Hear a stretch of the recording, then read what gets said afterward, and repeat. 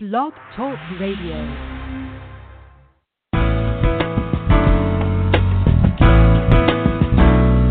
Welcome to Marnie's Friends, the online training show where experts share insights into aspects of life and leadership that take you from surviving to thriving ASAP.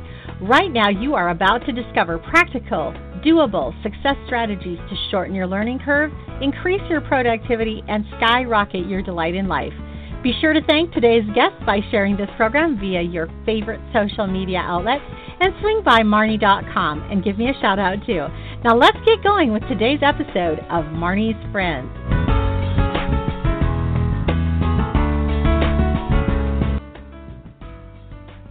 Welcome, welcome, welcome. This is Marnie, and I'm excited to have you with us this afternoon for another edition of Marnie's Friends, and our guest today is Karen Whiting.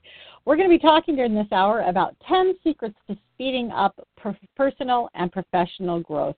And during the next hour, you're going to want to grab something to take notes on because we're going to talk about the key to jump-starting a growth spurt, the role of communication and strategies to maximize yours, the surprisingly big key to success that many people miss, how to transform rejection from painful to powerful forward motion, the exact process that helps you make new connections at business and ministry events and how to follow through on those, the smart and simple action you can take today to start growing faster, how to build marketing confidence, the roles of kindness and respect in your success, how to continually generate fresh new content your clients will love, and the key to staying relevant and why that is so important. Our guest today is Karen Whiting. She is an international speaker, a former television host, and the author of 23 books. She develops creative solutions to help women, families, and children thrive. Her website is KarenWhiting.com, and welcome to you, Karen. Thanks for having me, Marnie. Well, it is great to have you, and I love having you as a speaker over at womenspeakers.com, and I've been looking forward to today because I know that you have really, you have done a lot of publishing. You've been, in articles in over 700 published articles in over 70 periodicals. You've done a lot of traveling. You have really played many roles in kingdom life and expansion, and before we dive into these 10 secrets that I'm excited to get to, I was just curious if you had something you could share with us about, like, your own journey, maybe how you got to be here where you are today, and just make it real brief, just a synopsis of it. Well, as a mathematician, I did not expect to write books, but God not only called me, He gave me a vision, and someone gave me a painting of the vision within hours of that vision. So I said I would really put forth every effort I could and listen to everyone on what to do in order to get published because He was calling me to do that.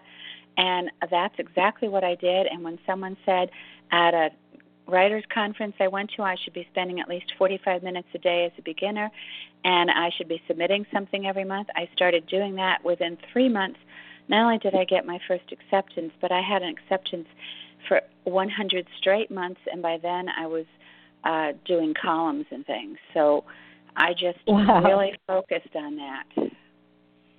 Wow, that's an amazing story, and you told it very quickly. That's incredible. Okay. Well, let's just start right in with the first secret, because you actually have a key to help us jumpstart a growth spurt. And, when I think of a growth spurt, I don't think, like of a teenager or whatever. I don't think of a person actually being able to do anything to help them jumpstart a growth spurt. They just seem to come. And the thought of being able to actually make that happen faster is quite intriguing. Yes, well, if you want to jumpstart things, I think you first have to identify your strengths.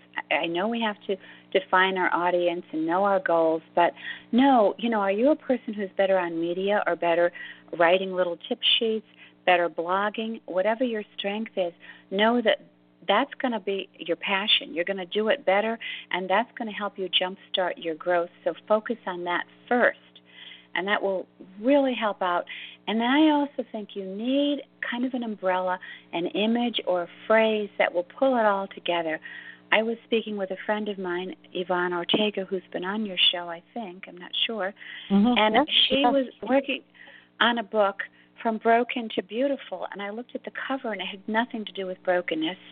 It was pretty, but I said, that's not going to tie it all together. I said, broken to me is like broken glass that is used for stained glass or to make all kinds of things that are beautiful from it, but it takes that brokenness first.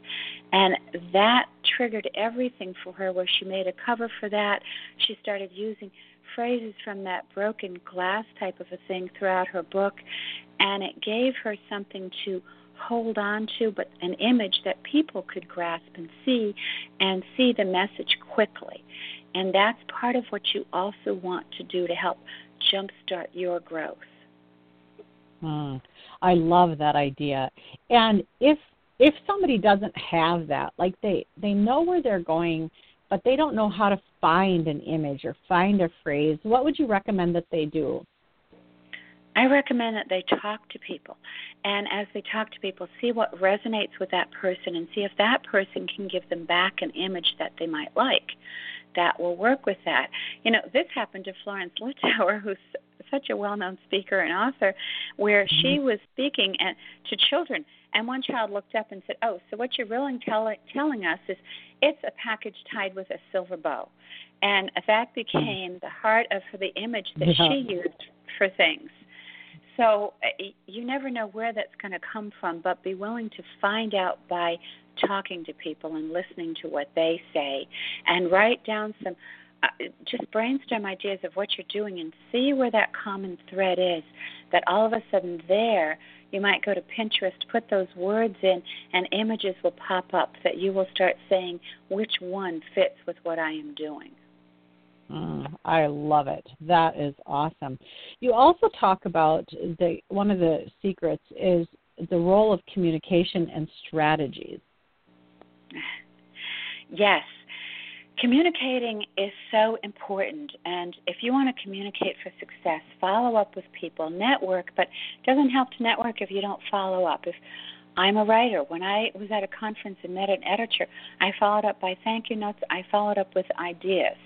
And when they accepted something and I had something published, I followed up with a thank you note and highlighted things that I liked about what was published. So if it was an article and I liked how they did the headline or how they put images with it, I made sure I made a comment about that. And then I would find those editors would send me notes at times too. And then they would even come to me and say, hey, I'm looking for someone to write this or write that. It's so key to just communicate, but make it a time that you're building friendship, that you are an encourager and appreciating what you're getting, as well as you are succinctly giving them ideas that they might be able to use that match the need of their audience. Yeah, I love that. I know that as a radio show host, it's pretty unusual for me to get thank you notes. And I was really intrigued after the first time that I interviewed Cecil Murphy, who's the best-selling author of over 100 books, including 90 Minutes in Heaven. And after his interview, not only did I get an email thank you, I got a written letter from him thanking me. And he followed up again after that.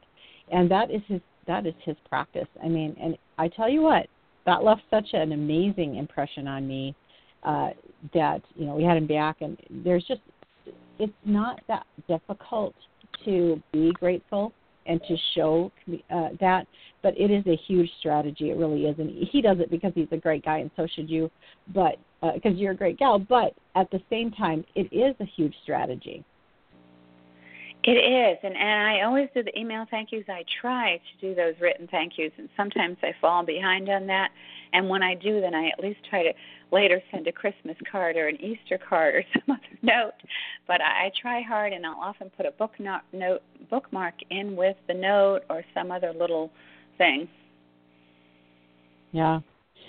Under the category of communicating and strategies, did you have another thought there, or should we move along? Well, I would also say stay connected. So if you're working with a partner, if you're working with a publisher or a business person, stay connected, and if something's going wrong, let them know. You know, I can recall when my mother-in-law died and we were getting a big storm heading our way, we were going to lose power and we were going to have to try to fly to Florida from Maryland, that I got hold of my agent and said, I don't think I can talk to everyone, but here's a deadline coming up in 3 days, and this is going to be my problem. And so she did that for me. Normally I go right to the person and make sure I let them know if anything is happening that they need to know about. The other thing is, in staying connected, make sure if you don't understand something, you ask the question. And you say, you know, this is what I think you want from me, but can you explain or let me know, is that correct? Yeah, that's great. That's great. And then I always say, you know, and then there's that whole category of things that you don't know. Right. For that, right. As soon as you figure out didn't know about that, then you can follow up and next time you'll know. So that works too. Okay, talk to us about the surprisingly big key to success that many people miss. I would say one big key, and it's really two, is persistence and humility. Be persistent and be willing to be humble. Be willing to rewrite things, rework something if it's not working out, or if you're getting constructive criticism, take it well and go that extra mile to redo things until they're as good as you can get them. You know, I have been a very persistent person. I had a book for boys that I wanted to do, and it took me 11 years to get a contract. Mm-hmm. I did not give up on it. I rewrote it. I thought of new ways to do it. I prayed about it, and I ended up believing God wanted me to have a co-author. So I talked to Jesse Florea from Focus on the Family. He had loved the concept of the book to begin with, and he agreed to do that. And the same time I talked to him, the editor of the publisher I thought would be best for the book was there. The three of us met, and she said yes, and we had a contract within weeks. And the book came out. And now I have a book coming out next month that it took me 22 years to get the contract on, Gift of Bread. Wow. But again, I persisted because I believed it. As long as you continue to believe in it, you have to trust God's timing on things, but don't just give up on it, and be ready to rework and see how it's going to work out best. And when I met this one editor last summer, I thought, she's the right person, and I talked to her about it, and she talked about what she wanted, so I went back to the drawing board, did things the way that I thought would fit, my agent sent in the proposal, and we had a contract within weeks. Wow, that's just amazing. 22 years, that's a long time to wait. Talking about the humility side of things, I always like to define it in my own heart as body life, that God flows something through us, and because we really feel like God inspired that in us and grew it in us and birthed it through us, a lot of times we have a pretty big sense of ownership that it must be perfect because of how it came. But the reality is that God really likes body life, and he likes to get quite a few people's fingers in on most things. How do you think of it? It helps me to think of it as body life, like, okay, this is given to me, but it's not for me to own and, like, possess. It's for me to share. How do you think of it? Yes, I think of it as teamwork. You know, if you go right back to Genesis, when Adam was there naming animals and all, God realized he needed a companion and someone to be with him. And I think he always believes in teamwork. He's a triune God. And so he's already working in teamwork. He gave us the scripture in Ecclesiastes that, you know, a rope of three is not easily broken. So consider that your publisher, your editor, marketing people, and yourself, you're all part of the same team. It may have been you that God first gave that idea to and gave the passion to, but these team players are going to help bring that to birthing time and help perfect and polish it off. And so that is a really important thing. It helped me that as a computer systems analyst, everything we did was teamwork. And you didn't own it as much as this is what's best for the business. And in this case, this is best for the reader to have this team behind the big idea. I love that. I love that. Well, this is Marnie Swedberg. We're visiting today with Karen Whiting of KarenWhiting.com. We're going to come right back and talk about how to transform rejection from painful to powerful, and also the exact process that helps you make new connections at business and ministry events. We'll be right back.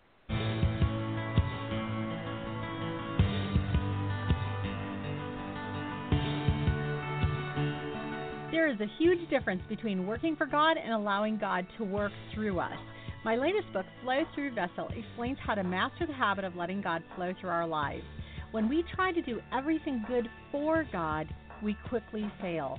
But when we learn how to allow God to flow His life and love through us, we find strength for the day. Check out this new Bible study resource at www.marnie.com. That's www.marnie.com.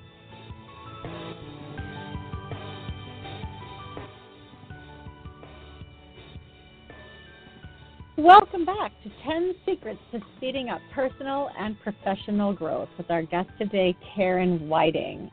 Karen, next we're going to talk here about how to transform rejection from painful to powerful forward motion. And just before break, you had mentioned, one of your books took 22 years, one that's coming out took 22 years to find a home. This is a huge thing for people. It's very difficult to take rejection. It's really hard to have to wait and to not know what's going to happen. So how do you position that in your own heart and mind in order to not let it set you back?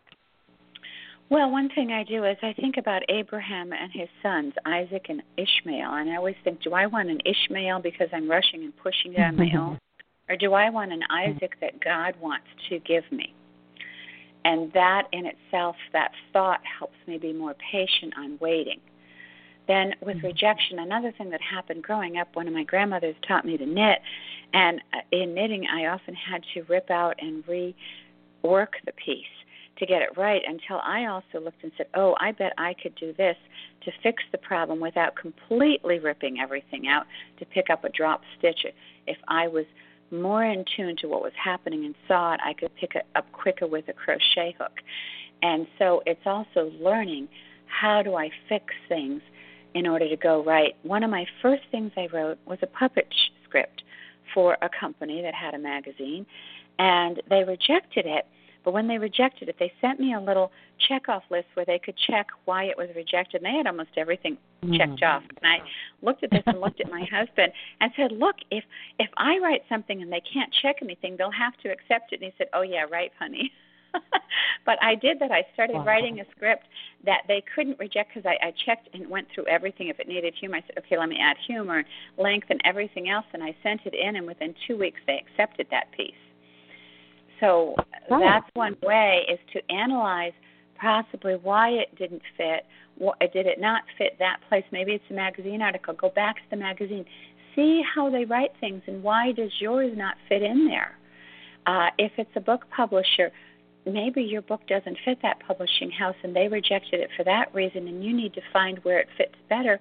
But wherever it's going to fit, analyze what their best sellers are, what books they are doing, and what do they do to make those look good. Is it part of how they have their table of contents and the books organized that you can work with it? So that can prevent rejection, but it also can help you once they've rejected and given you any kind of positive feedback. You can work on that to change things and make it more successful for the next time you submit it.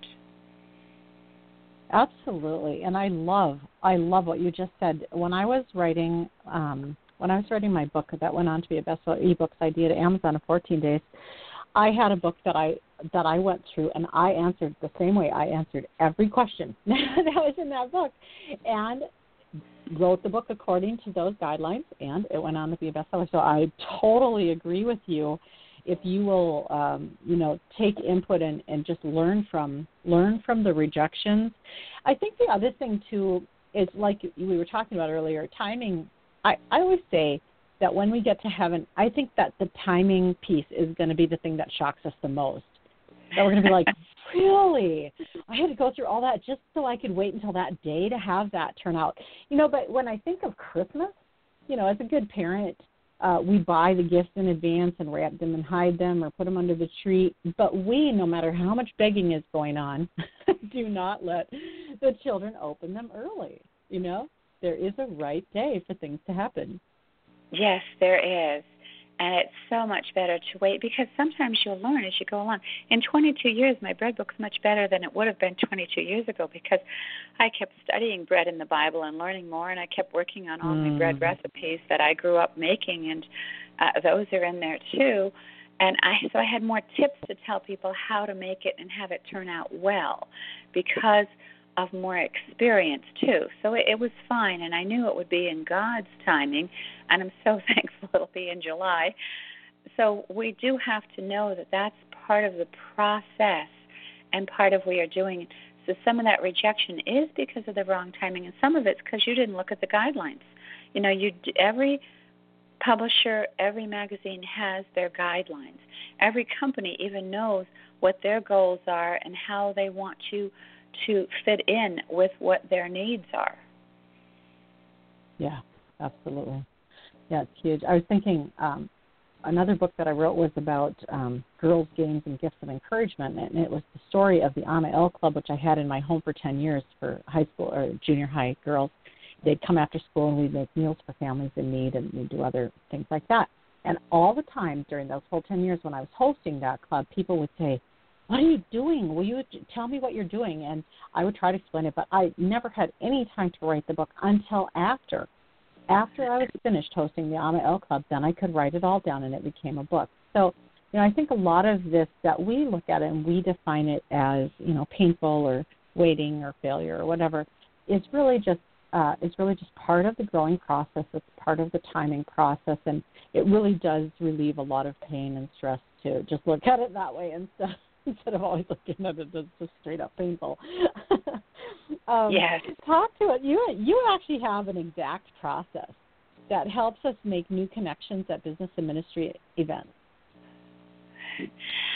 Well, I do. First of all, I study before I go to the event, and I check with other people. So recently I was at a homeschool convention, and I studied on the chart what booths would be around me. So I might know what they were doing to see what connections and networking I could do with them. And I knew one publisher would be right beside me. I had gone to their website, saw what they published, and I thought, oh, I have a proposal for a math hands-on activity book that I think would be great for the homeschool market. And it's been on the back burner. I had shown it to one person, but at that time, finances crashed for a lot of people. So I said, well, it's not the right timing. And when I got there, I don't push. I can offer and I can say things. I met her, talked to her, looked at what she had, and said, you know, I have an idea that might fit, mentioned a little bit about what it was, and she said, oh, that sounds interesting. That's all I said. Then I continued being friends with her because she's right next door. She was watching me, and the next day she said to me, you know, I would love to see your proposal. I like seeing how you engage with people as they come by, what you're doing. I like the books you've had, and I think you probably would have an outstanding book. So you see with that example, I studied, got to know who she was online first, got to meet her, offered. That's all I did. Offered at one time, then I let her come back to me. And that's a great way for a one-on-one contact you're meeting. Now, with the people who are coming by that I wanted them to see my products, I talked to some other homeschool moms and said, what would you want? And some of them said, well, I'd want something to know how I can use that book. So I made handouts and I put them inside the cover of the books. And when people came by and looked at something, I'd pull that and say, you know, this is a handout to go with you. So I have this little girl's book, the 1-year devotions for my Princess Devotions. And I said, but there's not stated, and yet there's a theme for every month. I have a minor in child development, and so I work on a body part every month. I work on a virtue, and this is it. So you could take this list to help bring it into your curriculum. You don't have to go in the order the book's in. We just have to write it in some type of order. And they just thought that was wonderful, and I did this for various books that I had so that I was giving them a tool to use what I was selling. Yeah, that's really cool. So what if you go to an event that, like, you can't study up for, or something that you're just not sure, like it's a business networking or something like that? Do you have some suggestions for that? Yes, and I have one coming up. I'm going to be going to a free luncheon for women ministry leaders and pastors' wives. I've never been to it. I don't know what it is. So I will have plenty of my bookmarks with me. I'm going to have some index cards with me, and I'll have my phone, and I will meet people, give them my card, but to get their information, I'll probably try to take a photo of them showing their name on their name tag or name badge, whatever that's going to be, so that I can remember who they are. And on my index cards, I can write notes, or if they don't have a card to give me. I'm always amazed at how many people don't bring their business cards. If they have a card, I can take it and write a note on it. And then I will follow up with those people that I meet. But I don't know what's going to happen. I just know I will be open. I'll pray before I get there, and I will talk to people and see how do we connect. And then how will you follow up? So let's say you take 12 pictures of people that you meet and you have their names and you have a way to contact them. How will you follow up? I'll do a few things. I will try to find them on Facebook or Twitter and follow them and write them a little message. I will email them and go back to, just saying, met you at, the luncheon, and then I'll write a little note saying it was really nice to meet you. If I've written a little note on my thing, I can say something a little specific about them and say, I'd love to connect a little bit more, get to know you better. And then until they come back to me, I won't offer what I might be able to do for them. Maybe I'm hoping that I could speak at their church or for their ministry. Maybe I'm just hoping that they would network me with someone who would want me to speak. But I'd first like to get to know them a little bit more, because they'll be more open to that, and I'll be able to be more specific about what we might be able to do for one another. Yeah, absolutely. That's such a great point. People like to work with people that they love and know. So we're going to take a short break and come back and talk about the smart and simple action you can take today to start growing faster. We'll be right back.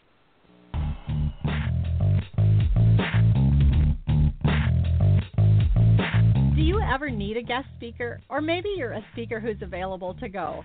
Check out womenspeakers.com, the largest online directory of Christian women speakers in the world since 2002. Connecting thousands of planners with over 1,300 speakers. Speakers are available to you from every state, denomination, experience level, and fee range. You simply search when you have time, anytime, day or night, and connect directly with the speakers that interest you. No middlemen, no hidden fees. It's all simple, easy, enjoyable, and online. Check it out today at womenspeakers.com. That's www.womenspeakers.com. Welcome back. And, of course, we're here today with one of our women speakers, Karen Whiting of KarenWhiting.com, talking about the 10 secrets to speeding up personal and professional growth. One of the things I was thinking of as I was listening to that commercial was over at womenspeakers.com, typically summer really slows down in event center invites. Gals really push through May, and then it gets pretty quiet June, July. Then August, it just gets really busy again.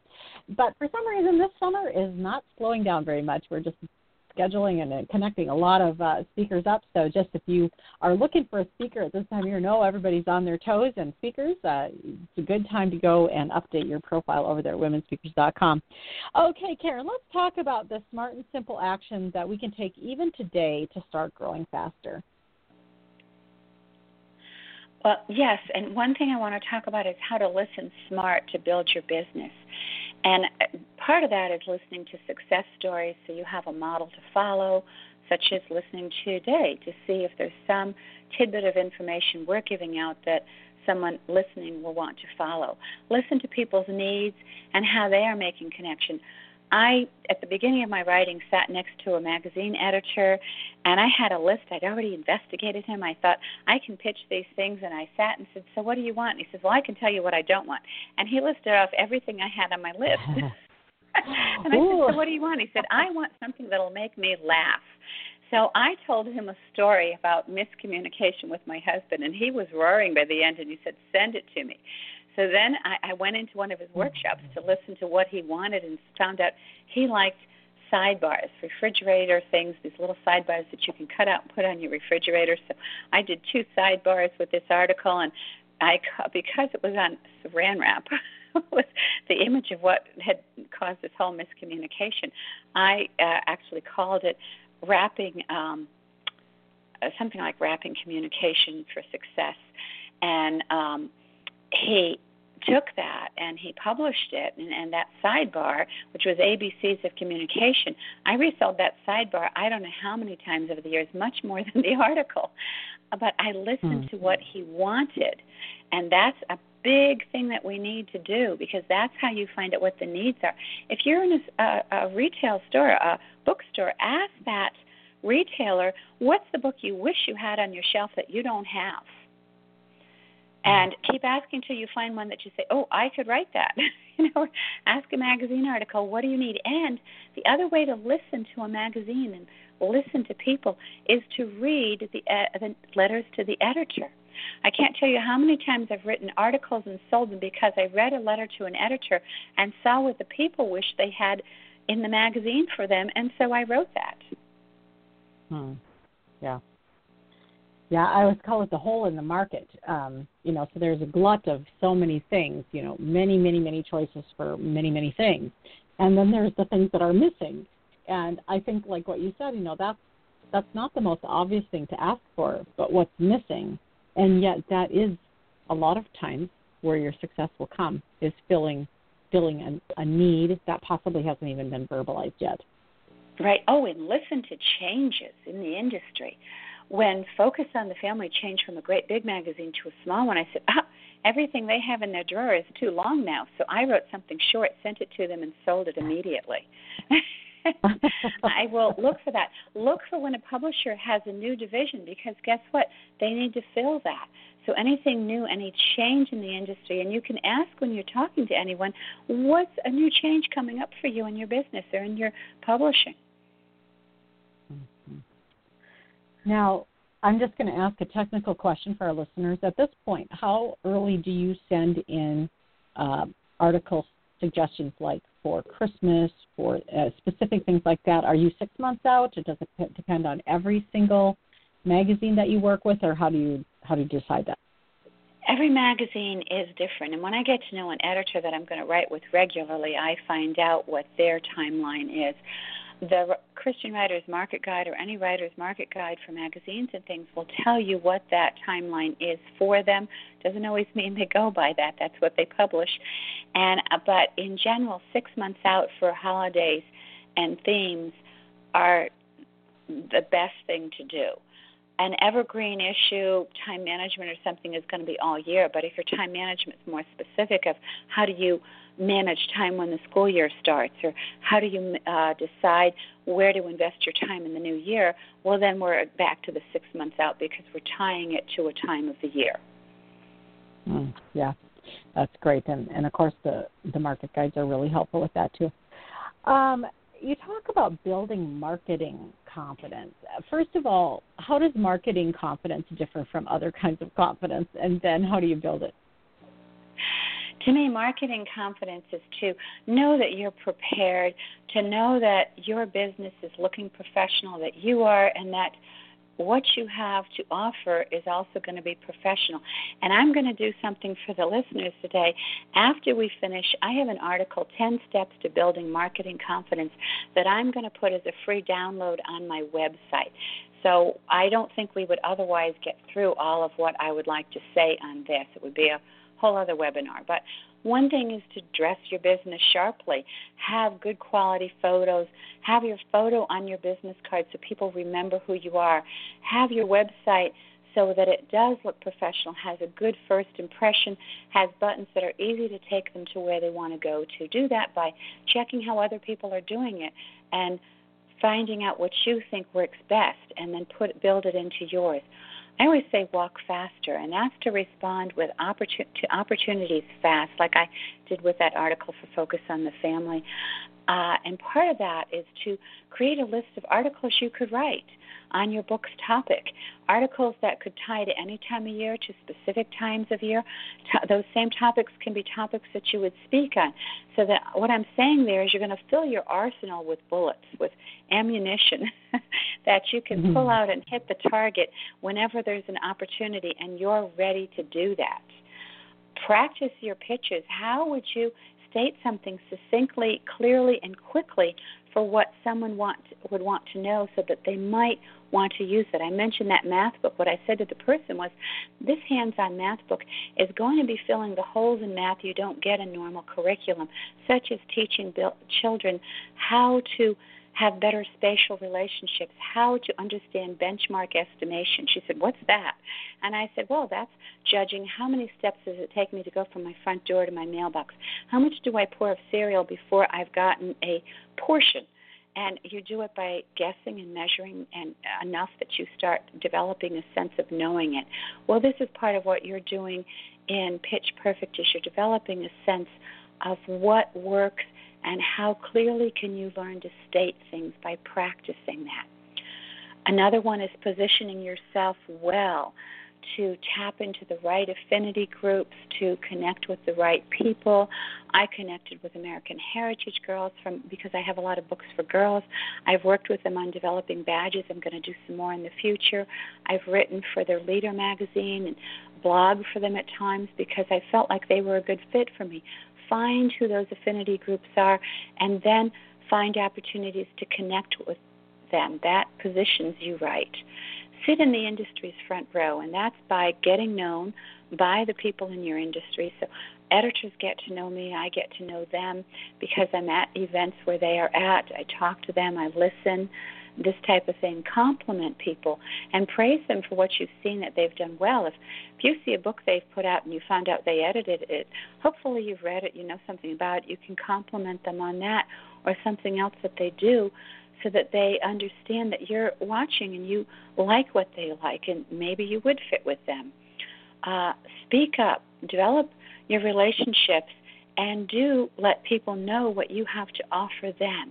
Make sure you have some kind of an umbrella or brand so they can understand you. I'm all about the family, so I always tell people I write to grow tomorrow's wholesome families today. So if your family's not wholesome now, you can start it by tomorrow to be wholesome. If you're a child, I'm going to give you the skills to equip you to be tomorrow's family leaders. So that type of thing. Work at being your best, and that's by being healthy, okay? And focus on the content you're offering to make sure it's polished and it's good. Be in a critique group for that. And then, again, back to what I started with, express gratitude. So all of this is in a little article that I'm going to be putting online, okay? That's awesome. That's awesome. And the website, again, you guys, is KarenWhiting.com, KarenWhiting.com. That was a lot of content there, Karen, and I do want to just go back and I want to go back to the one where you talked about Pitch Perfect and the necessity to not just kind of wing it. You know, and there's a verse in the Bible that says, you know, if you're taken before magistrates, God will give you the words to say in that moment. So in other words, don't prepare for every terrible thing that might happen to you word for word. But this is kind of the opposite of that. This is actually preparing for a good thing to happen, preparing for the opportunity to actually pitch somebody your idea or your book or your concept or your business or whatever. And people, like when you think of the Super Bowl or any kind of commercial, people invest a lot of time and money getting things just right in order to have the best results. When you think of someone working on their pitches, what kind of tip or advice could you give us about how to do that better?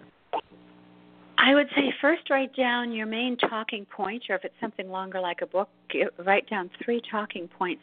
Those are the 3 concepts you want to put together in a pitch, or the main one. And then start saying, how can I put this together so that it flows well? That I can say, you know, I'm doing a book on time management that will provide inspiration, creative solutions, and practical ideas for women to make their days flow better. You know, that type of a thing you want to be able to say. I didn't come up with that right now. That's something that I have worked on so that I could say that and put it together. But you see, my talking points, it was going to be inspirational books, a Christian. It was going to have creative solutions that aren't out there already. And it was going to have practical tips they could put into their life immediately. So part of that, from what I'm saying, is I have a takeaway in there, because they always want to know what's in it for the reader, what's in it for the person who's the ultimate user. So make sure you know that, and that goes into your pitch. Make sure you know what's unique about what you have, and that should somehow be cushioned in that pitch. But try to make it something you can say in 30 seconds without saying it too fast.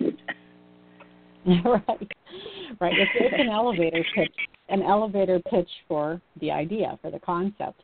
And I like to think, too, I like to remind everybody, instead of just putting the features of it, which is telling people what's in it, always remember to focus on the benefits to them, because that's actually what people don't actually buy features.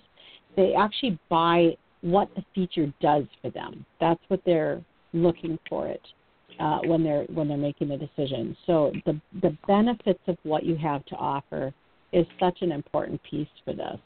Do you have any other thoughts on that? Well, I think the best thing is to not only practice, but if you have a critique group for writing, have some of that time be for doing pitches, so that you can also hone each other's pitches. Find a partner that you can pitch back and forth to, and that will help hone that down better. And say it to other people at times when you think you have your pitch, to see if it resonates with them, especially if they're your target audience. And if it doesn't, maybe you have to work on it more. Back to persistence and humility. And I always say, for me, when I'm with someone who I think is in my target audience, and I pitch it, and they respond to me with, wow, I got to get one of those. Or they respond to me with, I know someone who needs that. Like my sister would really like that. I'm really looking for, if I believe that person is in my target audience, I'm really looking for them to personally own it, for them to personally get excited about it. It's a whole different thing when I say I need that than when I say I can think of someone who might need that. It's a different level of engagement. And so I'm watching for the spark in the eye of the person who I believe is my target audience, for her to really recognize, no, this is for me. It's what I've been hoping and dreaming of, and I think I'm going to be one of your first customers. Well, this is Marnie. We're visiting today with Karen Whiting. We're going to come back and talk about some more of the 10 secrets of speeding up personal and professional growth. We'll be right back. Ministry leaders across America rely on womensevents.info to find the major Christian women's events coming to their area. Womensevents.info is the only online directory of its kind featuring all the upcoming major Christian women's events. You are invited to search for events coming near you or to add your own major Christian women's events. Everything's easy and accessible over at womensevents.info. That's www.womensevents.info.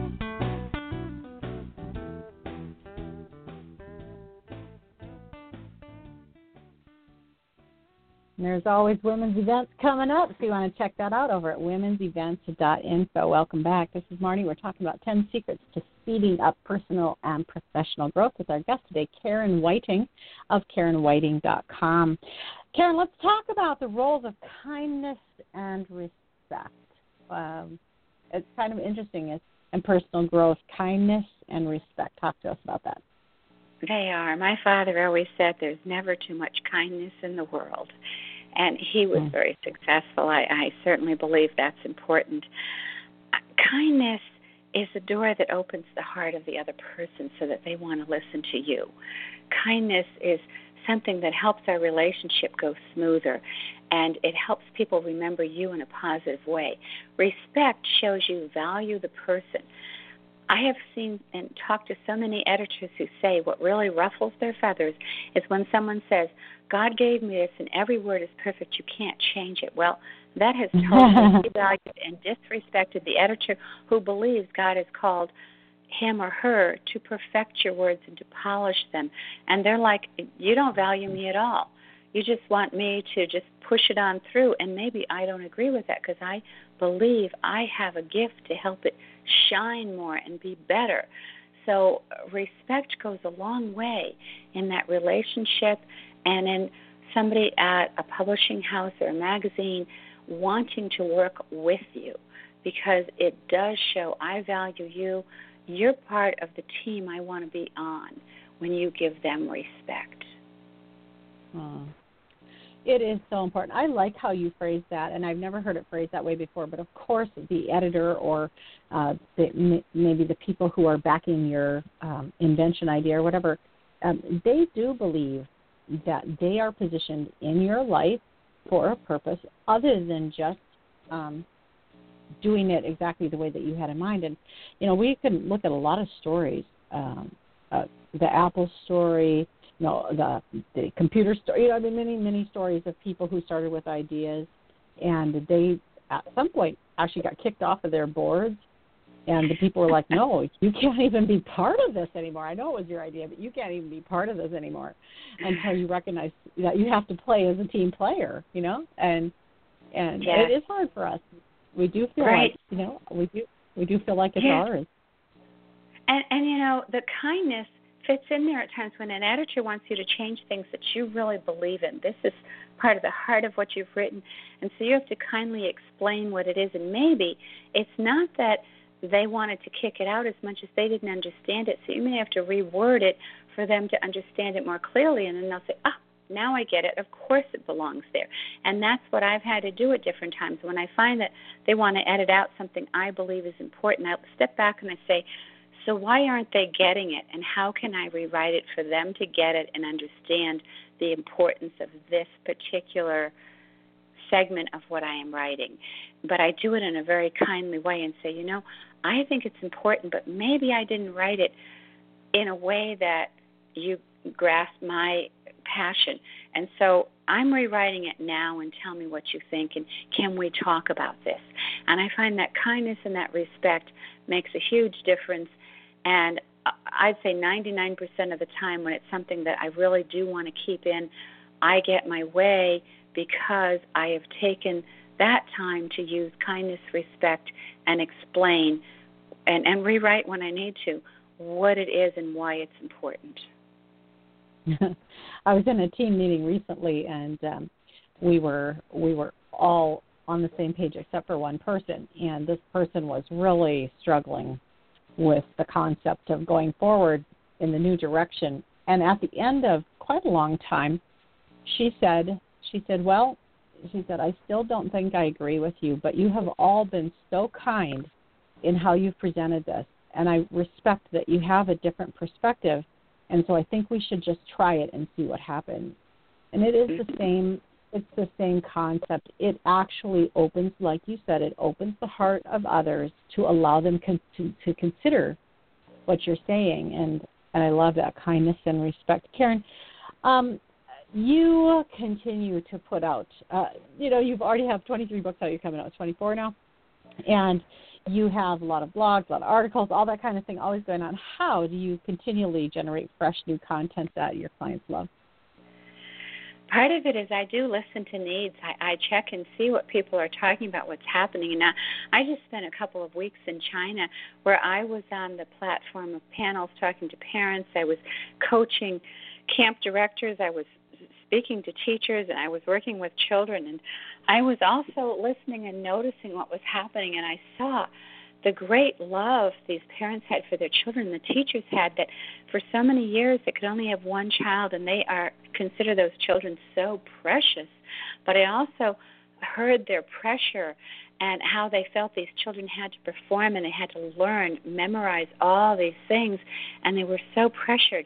And that type of thing gives me new things to talk about them, and I quickly came up with some tools that might help them in the different ways that they're doing, while encouraging them and praising them for how they just love on their children and how precious they are. And all of that helps you, because you look around, you see where there's a need, you can see what you can also encourage, and combining that just continually gives me new things to write about. So for someone who is maybe not a writer, where do you find the ideas? Do you just continually hang out where your people are? Part of it is hanging out and listening to people. You can do that even on Facebook. You can go to a mall and sit down and listen to people as they go by. It's amazing what you can hear. You can also read the news and see what's happening. Fear may be a big thing, but it's never the same fear. When there's terrorism, fear is very different from a natural disaster, from hearing the word cancer in your family. All of those are different types of fear. So you have to look and see what's happening across your region and across the country to understand on any type of issue what is really going on in people's hearts and minds at the time, and what is, just try to put your finger on what's happening that people want to know more about, or that they want to be encouraged on or calmed about. And those things in themselves will give you content to write about. It doesn't matter what you're doing. You may be a person who's writing about bicycles, or maybe the person who fixes and repairs or sells bicycles, but all of a sudden you can realize that fear may be there because you don't want them out biking alone. And that's very different from the fear of just falling as they're learning to ride a bicycle. And so it's just being attuned to what is happening in the world, and, even checking on demographics of what's happening. Where I know that my son was born during the Desert Storm period of time, so I knew there were a lot of children born there. There was a big crisis. Everybody had babies. That would be a whole big baby boomer age that would continue to grow with him, and those needs would be a big need. And in fact, when he was 2, everybody wanted picture books. There weren't enough of them out. Then all of a sudden we didn't need as many. And that, when he was a little bit older, we needed a lot of YA books. And so be aware of what's happening in the world. That's cool. Another thing I was thinking as you were talking about that is also to look at your topic or your field of expertise from every different angle. So try to stand in the shoes of the people that are looking at it from every perspective. And that is an exercise that most of us don't do. We really only look at it from our perspective. I mentioned my book for the little girls, my Princess Devotions, and I said to the publisher and my agent, I think I'll do an article on this book for teenagers. And they said, this is for little girls. And I said, who works with little girls all the time but teenage babysitters? Who do those little girls look up to but the teenage babysitter as their mentor? So I'm going to do an article on mentoring a little princess and using some devotions from this book. And I pitched it and immediately had it accepted with a teen magazine because it fit. And it's just always thinking, who do I go to and who's a secondary, readership for this book? Because as babysitters, they could use those and bring it into the home of that child, or they could suggest to the parent, if you get it, I can read that when I'm here. And so, you do have to look and think, for each audience, how would I write an article that might draw them to using that book in some way? Love it. Well, the last thing we're going to talk about is staying relevant. And Karen, I'm going to give you an example here because from your bio, you have whitewater rafted in Australia, ridden a camel in the Canary Islands, scuba dove off Bermuda's coast, bicycled along the coastline of Singapore, and enjoyed the Three River Gorge canoe or cruise in China. Now, it would be tempting for you to just always write about the exciting things that are happening to you, kind of like a Twitter feed of Karen's exciting life, right? But how do you actually stay relevant? Well, again, you stay relevant for getting to know people. So I didn't just bicycle out in Singapore just to bike ride. I was bike riding with young adults, a few of whom had been in my conference that I was teaching on creative ministry. They were all from this one church, but I used that time to get to know them and find out more about what their needs were. So no matter what you're doing, you can also be interacting. And yes, part of it, I do that just to see the beauty of a country, because that's a great way to see what's there and to touch base with that. So a country may have problems, with freedom or something else, but if you can also point to the beauty, then you can use that as a combination when you're writing an article, so people can think, oh yeah, there is something good about that, and there is something that maybe they need that I could help with.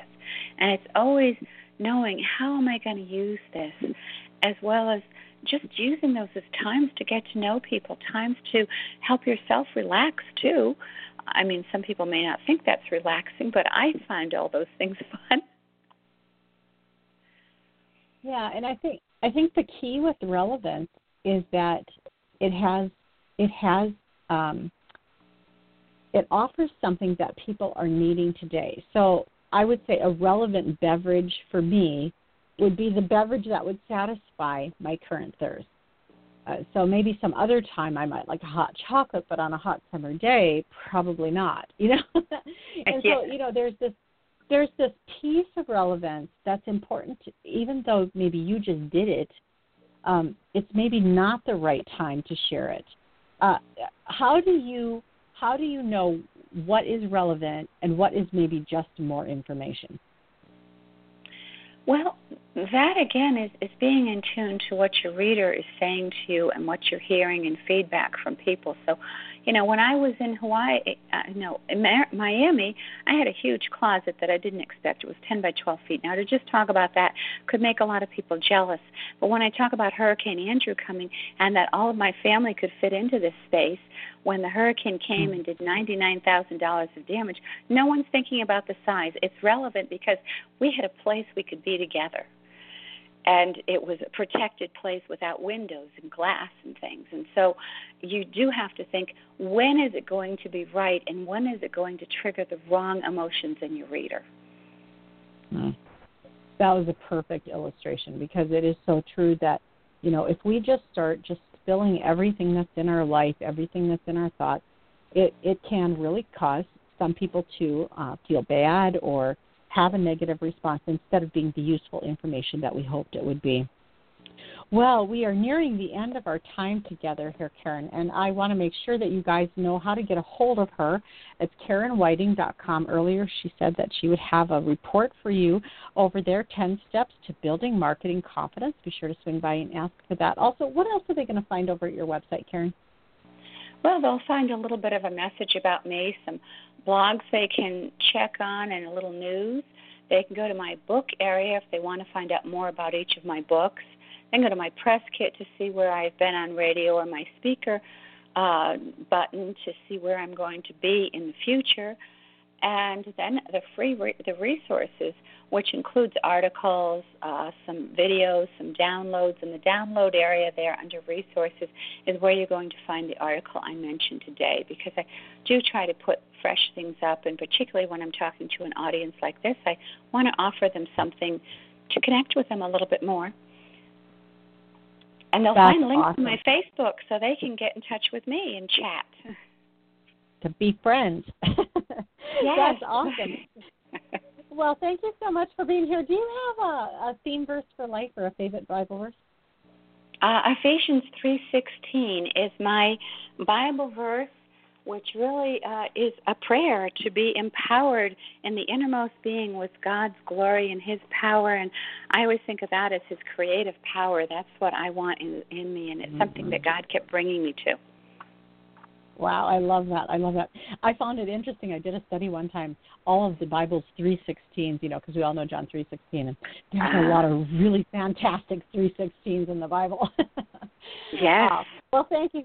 Thank you, Karen, for being here, and thank you for being here. We can't have a show without listeners. It's always such a delight to share this hour with those of you who can come live over to Blog Talk Radio, and to those of you who listen around the web, and those of you who host the radio show on your own sites using RadioBox. So grateful to you, and hope that you will join us again next time for Marnie's Friends. And until then, have a wonderful day. Talk to you next time. Bye-bye.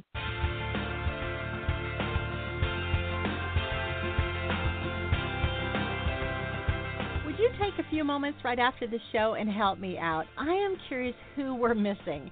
So, for example, do you know of any speaker who is missing from womenspeakers.com?